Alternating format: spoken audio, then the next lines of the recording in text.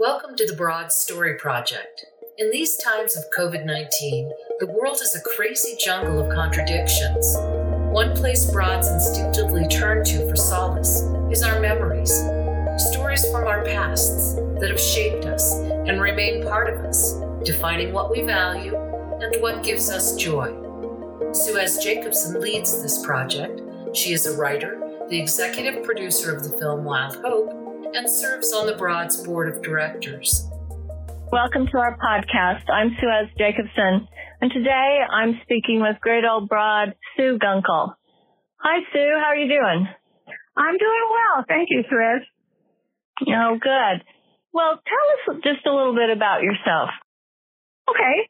I'm going to tie it to the wilderness and to the outdoors because I started life as the daughter of a forester way back in the dark ages. And we were out in the woods a lot. And so the outdoors had always been something that I was familiar with. Unfortunately, he passed away. So when I was 11, and so we didn't get out as much then, but I did as much as I could with friends and camps and things like that. So I kept being tied to the outdoors. Sue shared the first time she went to a designated wilderness. Probably back in 1957, when my dad took our whole family and another family on a hike into the Mount Jefferson wilderness near Bend, Oregon. He was the forest supervisor on the Deschutes Forest at that time. And I still can visualize that hike. So there's been a long history of my being in love with the woods and the forests and lands in general. Yeah, just the kind of background to make a perfect great old broad. So yeah, and when I heard the name, I was invited, around 1990. One of the founding members, DJ Evangelos, invited me up to a meeting that Broad was holding in Santa Fe. And so I went and joined and always had fun reading the newsletters, but I could never participate because I was teaching. And I couldn't be away in the fall when a good many of the trips were planned for. So I just kept reading the newsletters and wishing I could be a part of it. And so when I retired, that was one of the big things I wanted to do, is get more involved with Great Old Broads. You got really involved. You served on the board, right? I did. Not for very long, unfortunately. I was lucky to be on the selection committee for the new executive director. And so I got to know Shelley before anybody else did. In these times, Broads, seek solace in stories of being in nature that takes us away from many of the challenges that we face today. Not that we abandon our role in trying to solve those challenges, but we have a place to go to find solace in our stories. Yeah, and it's hard to just tell one story, but I'm going to share a couple of little incidents that happened to my husband and I. We spent our second anniversary back in 1972 in Big Bend, and we were out in the middle of the desert, and the moon was the brightest full moon I'd ever seen. And so it was a wonderful second anniversary to have that way, and that was just great. We met actually with the Spokane Mountaineers when I was on a summer job during graduate school. This had always been our interest, doing together a lot of hiking and backpacking, and so that was perfect for us. And the other short incident I wanted to tell you about was we were backpacking in the Poposia Wilderness in Wyoming, and we had hoped to get to the Cirque of the Towers, and we got 8 inches of snow before we got there, so we had to turn around. We got out of the backcountry either the 10th or the 11th of August of 1974. And as we were going in the week before, we were hearing all about the continuing problems with President Nixon's Watergate things. And when we finally could get radio reception as we came out, the first thing we heard on the news was, President Ford today said, and we said, oh my gosh, we were So totally isolated. We had no idea that anything like that was going on, and it was such a big surprise. It was funny. So we've had lots of adventures together, including having our food stolen when we were in the Sawtooth Wilderness one time, having to hike out without any food. We laugh because every trip we've ever taken, something momentous has happened. So it's good memories. One of the most important backpacks we ever did was into what was then the Powderhorn primitive area near Lake City, Colorado. And we did that trip 3 times, once by ourselves and 2 other times with friends. You know, that beautiful volcanic circuit there. The drive-in is very interesting, too, because there was a PCC camp set up in that area. I believe the Powderhorn is now a wilderness. Thank goodness. Sue shared her first broad walk experience. The first broad walk the 2 of us were able to go on together was one in the San Juan Mountains near Ridgeway.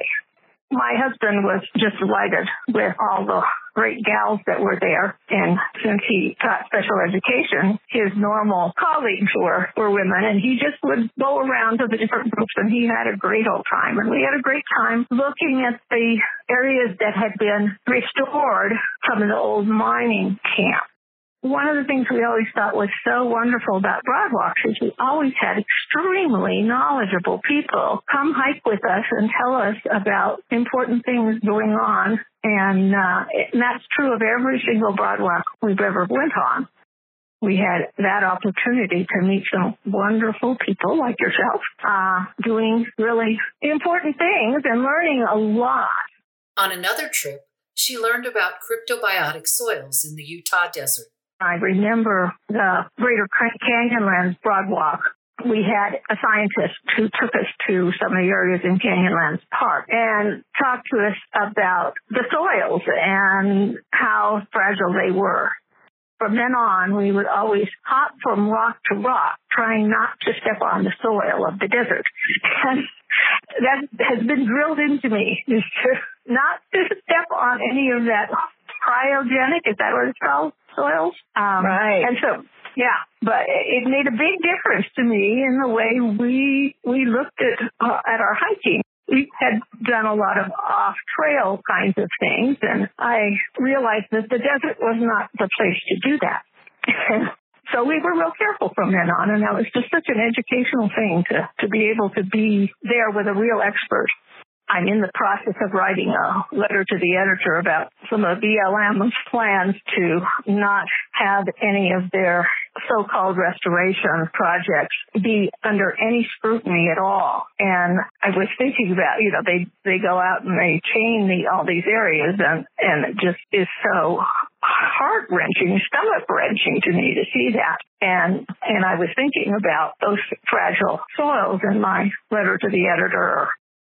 One of the things I want to talk about in my letter to the editor is the fragility of most of our public lands, and that we don't treat them as if they're fragile at all.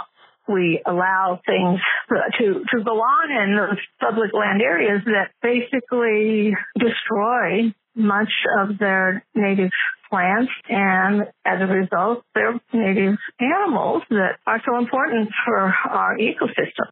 So I'm working on that.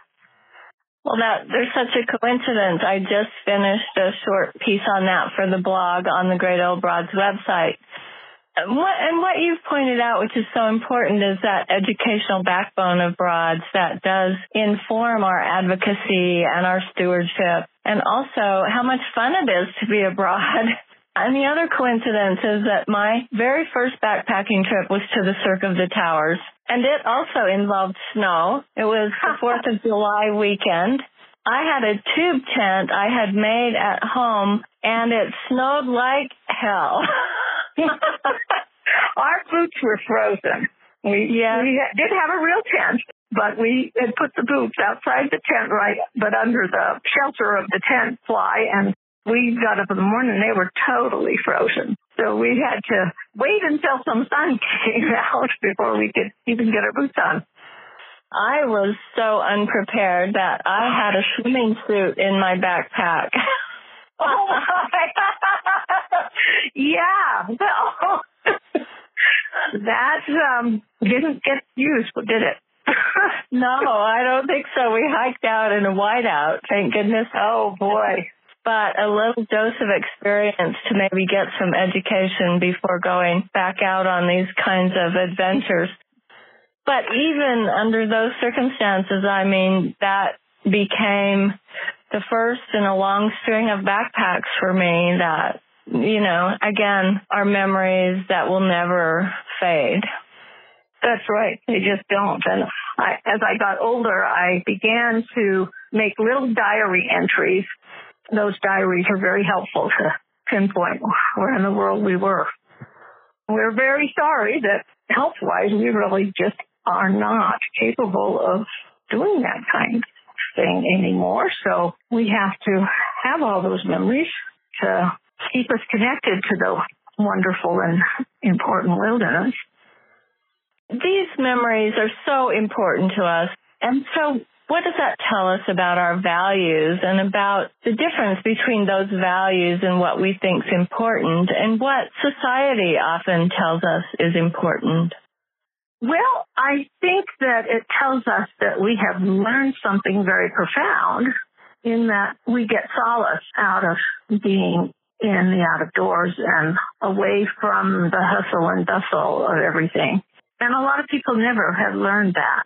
And they're talking so much about forest deficit disorder and forest therapy these days on programs I listen to. And maybe at this point in time, some people are actually getting that message of how important it is to be able to have pristine areas where we're only visitors and we can be part of an environment that isn't man-made. And I hope that's going to happen. I hope that there's some good things that are going to happen out of this social distancing, and they just take the time and go out by themselves into even just a park and sit down under a tree instead of hitting their heads against the wall because they can't go do all of the things that they always were able to do. Those of us that have had the privilege of being deep in wilderness over and over, I think, are very lucky people. Boy, I would agree with you. It's been such a backbone of our lives, obviously. Sue, it's been so great to have you and hear your stories, and thank you so much. Is there something you'd like to close with? I would like to say that I hope that we are able to develop in our organization a diversity that I think is becoming much more the norm, but we still don't, our white Anglo-Saxon heritage, which most of us old broads are, we haven't been able to come up with a consistently good way to involve people of color or who are more urban in their orientations. Boy, you've really hit that nail on the head of what our challenge is and our hope for the future. And we're working on it. But as you say, we've got a long history to overcome and lots of work to do. So thank you so much for bringing that up. It's so critical. It is critical. And I think we'd all gain so much more from the organization if we had that diversity. So I've been thinking about those things and trying to think of how we could do that here in Albuquerque and the Rio Grande Valley so that we certainly do not have a dearth of diversity in New Mexico. So we ought to be able to take advantage of that. Let's hope. Yeah, that's a hope for the future. Well, Sue, again, thanks so much for being with us. Well, thank you for doing this project. Don't miss the next episode of the Broad Story Project. You'll find links to other stories on our website under News,